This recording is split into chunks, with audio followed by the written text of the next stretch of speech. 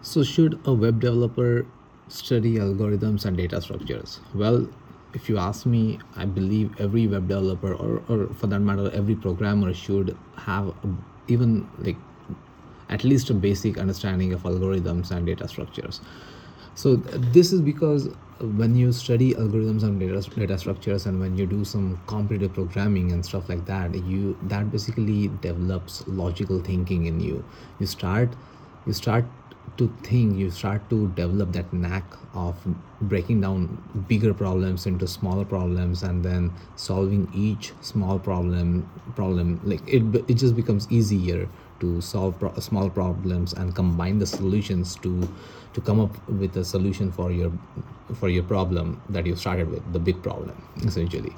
And if you're a web developer, and if you're developing an application, and if your application has a data, more often than not you are going to use some data structures.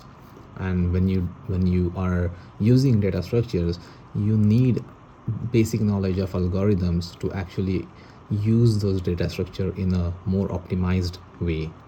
So yes, I think every programmer or a web developer should know algorithms and data structures.